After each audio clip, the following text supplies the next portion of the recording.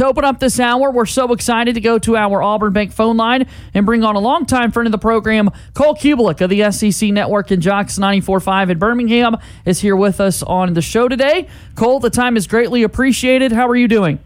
Hey, I'm doing great, guys. Thanks for having me. Absolutely. We're glad to be with you and glad to be talking about this Auburn football team. Always appreciate your insight and perspective. And Cole, as you well know, just a super, super tough day on Saturday for Auburn against Penn State. What went wrong? Well, I think they lost the line of scrimmage first and foremost. You can't, be -4 in the turnovers. And obviously just some inconsistency at quarterback. So I think there's not one thing that I could point to, JJ, and say this is the reason that game got sideways. There are things that I would have liked to have seen. I thought that it would be a heavy load of Tank Bigsby. It really wasn't, and I understand that the game dictated a little bit of that, so it's hard to say that he should have touched the ball 20, 25, 30, 35 times. It's obvious you get down a couple of scores, you got to find different ways to get back into the game. So, but there were, collectively, there were parts of the plan that I think could be different. It's easy to always go back and say that about any game. And then there were some guys that just individually didn't get it done. Up front on defense, there's a couple guys that didn't win their one-on-ones offensively, guys that didn't win some one-on-ones. I don't think all the pressures were on the offensive line. I think some were recognition. I think some that were the quarterback leaving a little bit too early. That's happened in almost every game they played this year. So it's really just it's collective, and it's guys who need to be better at taking care of the football. It's guys that need to give a little bit better effort. It's guys that need to have better confidence of playing within their technique and fundamentals, and guys that need to go out and make plays. Auburn needs more explosive plays on offense. They need guys who can help the quarterback out. Defensively, they got to take the ball away and find ways to get off the field on third down and find a way to stop counter and power. Find a way to stop cutback runs. Those things didn't happen on Saturday. So very difficult for me to sit here and say if this one or two things would have been different, they might have been okay, because that's just not the way that I see it. It's an Auburn defense, like you're saying, that hasn't created a turnover at all this season through 3 games. And you look at the first 2 games, that's against lesser competition in Mercer and San Jose State, and they just haven't walked away with a big takeaway. It's a new defensive coordinator in Jeff Schmedding taking over the team this season. Why do you think it's been such a struggle for this Auburn defense to create turnovers, Cole?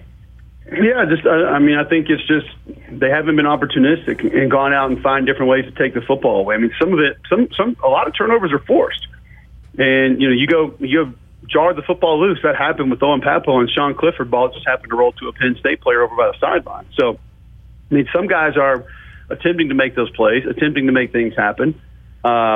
But at the same time, you've got to go find ways to get the football. And whether it's in the air, whether it's getting to the quarterback, which has been a problem. I didn't think that was going to be a problem this year. I thought getting to the quarterback would be something that Auburn had good success with.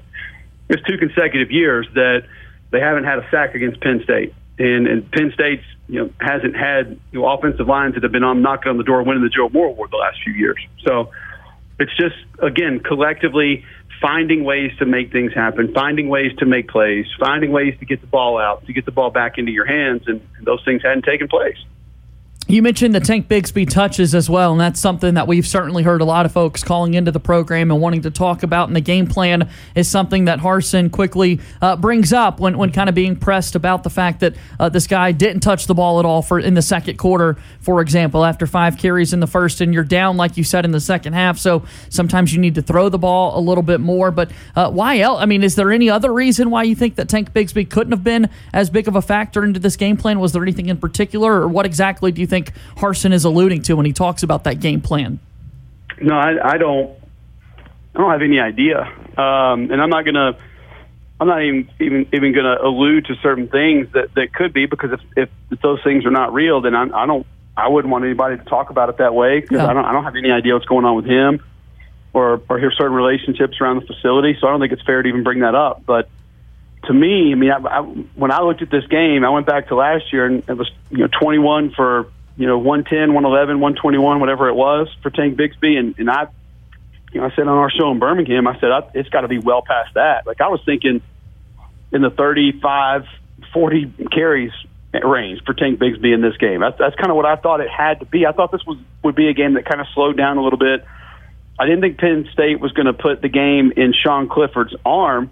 I think what you did see, though, is Penn State put the game on Sean Clifford. He made a lot of adjustments. He did a lot of things at the line of scrimmage. I thought he was magnificent in operating the offense, which I think is the correct term to use. You know, we hear manage the offense, and a lot of people think, you know, there's negative connotation with that phrase, that term. But I think operating the offense was something he did extremely well, and it was absolutely fantastic with. He caught a ball. You know, he ran a touchdown in. He had a couple conversions and made some throws when he needed to. And got the ball out on time. And that's, you know, some things that Auburn quarterbacks have not done necessarily well this year, but I thought it needed to be a game where you leaned on Tank heavy. And I guess the scariest part about it is, JJ, it looks like it was kind of going early. I mean, I know it wasn't 14, 25, 17, 11 yards, but, you know, he had one for 5, he had one for 9, he had one for 7, and I'm sitting there thinking, all right, you know, you can build on this. Because to me, Tank Bigsby is the kind of back, and we've seen plenty of them, whether it's been Derrick Henry or Darren McFadden or there at Auburn like Rudy Johnson. I mean, Kenny Irons was kind of that back where they just seemed to welcome contact, and the further it went, the better they got. And they wanted to be a guy that got, you know, their 28th or 32nd carry late in the third quarter, early fourth quarter, and the defense just didn't want any more of it. We haven't seen him get to that point very often. I think he's hit 30 carries once in his career. And, you know, I go back, you know, playing for Tuberville where, I mean, Rudy Johnson would be in the 30s on a regular basis. I think Carnell went like 40 and 42 in consecutive games under Tuberville. I know he had 42 in Athens one time. So that's the part that is a little bit baffling to me, because he's a game breaker. To me, he's the best player on the football team. And that guy needs more touches and more opportunities. But, you know, I'm not on the field seeing it happen. You know, I'm not in the meetings drawing up the game plans, but I felt like that going in, and I feel like that now. I'm really not going to back off of it, because I think he's that kind of a talent, but I also think he's just that kind of a player. Physically, mentally, emotionally, I think that's more who he is, and you have to kind of alter your offense to that a little bit. And Cole, something obviously we talked about leading up in the season is we did talk about Tank Bigsby and the ability he had, Jarquez Hunter as well, but obviously we talked a lot about quarterback play in a day where there were 6 sacks and quarterbacks running for their lives and having to make a lot of plays in the backfield. Something that stood out to me was early in the game, TJ Finley, there was a sequence where Finley completed this long, 3rd and long. I think it was to Landon King, and then Robbie Ashford comes in, 2 straight plays. They don't really make any yards, and Finley comes back out. I mean, as an offensive lineman, I don't know if you had any 2 QB rotations at Auburn or anything like that, but like, is it kind of surprising when there is a quarterback change after a quarterback makes a big play, and does it affect you at all? And just what's going into, I guess, the decision making of changing these quarterbacks kind of on the fly, even if the previous quarterback made a great play the play prior? As long as they can verbalize the snap count the way that it needs to be, get guys in and out of the huddle, or get guys to the line of scrimmage, get guys lined up. Again, I'll go back to what I said with Sean Clifford operating the offense. As long as they can handle that part of it, it shouldn't have anything to do with how anybody plays or performs. I mean, you handle your business. You do your job. And if that's a zone read to Robbie Ashford, or if that's a 5-step drop, 5-man protection with TJ Finley, it should make a difference. I mean, you take your kick set, you block the guy in front of you. You know, you sift up to the linebacker, you wall him off, whatever that is. You do your job. Did it feel like it made a lot of sense, like the rhyme and reason of when one would come in, one would go out? No, not really. I mean, the whole thing with the 2-quarterback system, and I mean, we had a time where Ben Leard and Gabe Gross both played, but it wasn't, you know, Gabe came in when we needed a mobile quarterback, or, you know, we need to run 2-minute offense, Ben would come in. I mean, it was more of trying to make the decision of who should be the full-time starter in different seasons. And, you know, there was one where it was determined that Gabe would be the guy late in 98, and then there was one early in 99 where it was determined Ben would be the guy. So I didn't really have a situation where, you know, red zone, certain guy comes in. Short yardage, certain guy comes in. I didn't have that. And that's what I think we all envision, or at least I do, when I think 2-quarterback system. Unless you just have, like, you know, what Lane Kiffin was dealing with early this year, I think they figured it out, or what Jim Harbaugh is dealing with, where you say, okay, this guy's going this game, this guy's going this game, and then we'll figure it out. If we can get the other one in that particular game, we'll try. But we're gonna let one go the distance, see how it goes, let the next one go, and then we'll figure it out. This is more of a situational approach to where one guy's more dynamic with his legs. Obviously gives you different things to defend. And I was fine on the second play of the game putting Robbie in and basically saying to Penn State, hey, you're going to have to defend this. We're going to run it. He's going to be in the game. He's going to be a part of the game plan. Like, just putting you on notice right off the bat. Be prepared for this to take place. I was okay with that. But as you stated, there was a little bit of the juggling act that did not necessarily seem to fit. There didn't seem to be a lot of sync, a lot of harmony with it and how it was working out. So, yeah, I wonder sort of what the mindset was with that. But, again, I don't know what's being done at the line of scrimmage, and I don't know how things are being drawn up during the week. So let's look forward to this Missouri game, a team in Missouri that is also towards the bottom of the SEC. They've got a coach that also has got to have a hot seat right now in Eli Drinkwitz, and it's a game that, quite frankly, seems to be the easiest SEC game for Auburn, and it might not even be particularly close. So what do you want to see out of Auburn, especially early in that game, as they try and shake off what was obviously a brutal performance against Penn State? Well, the first thing I would like to see is, a dedication to running the football and staying with that plan for 4 quarters. Because if you have quarterbacks that are struggling, play action is going to make life easier. If you have an offensive line that's struggling, play action is going to make life easier. You're going to give them better way to protect. So I'll tell you guys this. You could have me on next week. You could have me on in 2 weeks. You could have me on the last week of the season. It ain't going to change. Heavy dose of Tank Bigsby. And I'm not going to get away from that. Once again, he's the best player on the team. He's the most dynamic player on offense, and he is built for what I believe needs to be done.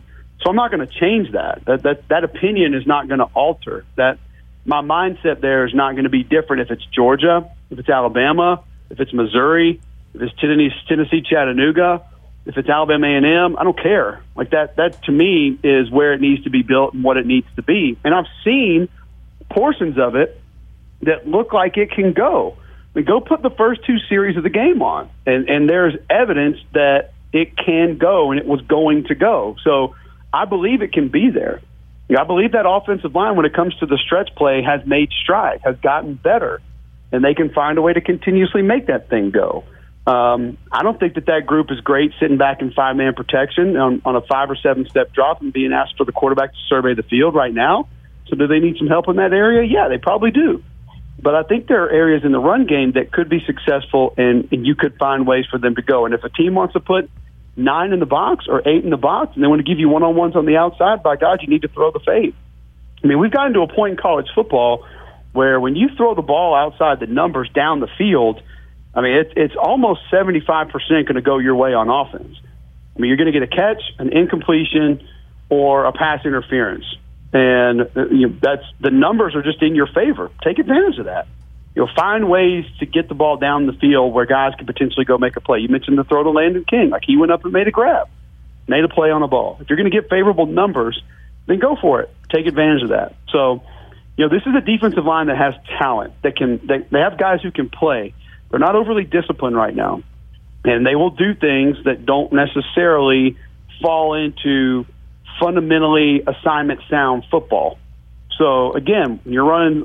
The bad news is they play against the stretch play every day because Missouri is going to run the hell out of it too. But I think that there are ways that you could find space, create space, and get your guys going. And it doesn't have to be all Tank. Jarquez Hunter's fine; he can get it done. Alston's had a couple touches. Maybe he can help out as well. But I'm not going to get away from. That's where it needs to start, and that needs to be the foundation, and then build around that. Last question for you, Cole, and want to open this up to the SEC. Obviously, we've seen Georgia dominate early. Alabama did struggle with Texas, but did get it done ultimately. But beyond those 2 teams, there's a lot of storylines, a lot of ranked teams, a lot of interesting situations.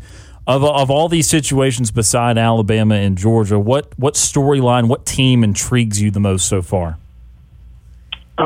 There's a lot of different directions we could go there, but right now I'm going to say Ole Miss because I thought Ole Miss coming into the season had the biggest gap between ceiling and floor, meaning I could see them winning 10 or 11. I could see them winning 4 or 5. And it looks like they're teetering more towards 10 or 11 right now. Now, that being said, go look at who they played. Hasn't been top-level competition, but they did play an ACC team on the road last week, and they had a very convincing win. What they're doing with their run scheme right now is just unbelievable. I love watching it. I'm a fan of it. I think Jake Thornton's doing a good job with the offensive line. I think Lane and Charlie have done a good job of mixing it up. They have a couple of plays that, honestly, I'm not sure I've seen anybody else run, like ever. And the offensive line's playing good ball. They have two backs, one a true freshman from Pike Road, Alabama, that I have no idea how he got out of the state, who is really fun to watch. They can absolutely get it. They got a transfer tight end that's not afraid to get after it in blocking game, and he can catch. And they got good receivers. They're not anywhere near as good at quarterback as they were last year, but I'm not sure it's going to matter. And the defensive numbers are fantastic. I mean, 13 points through 3 games. It's the fewest they've allowed since 1961. I don't know if the defense has made that big of strides as what some people are saying, but it looks like it might be better. And if it is, with that kind of offense, then they could be a real problem. So we're probably not going to know for 2 weeks until they play Kentucky at 11 a.m. on ESPN. But they're kind of the team that I guess has raised my antenna more than anybody else through the first couple weeks of the season. Cole, it's always a pleasure to catch up with you and talk all things Auburn football and the rest of the SEC. Thanks again for doing this today, and we'll have to talk again sometime soon, all right? Yeah, I appreciate you guys having me.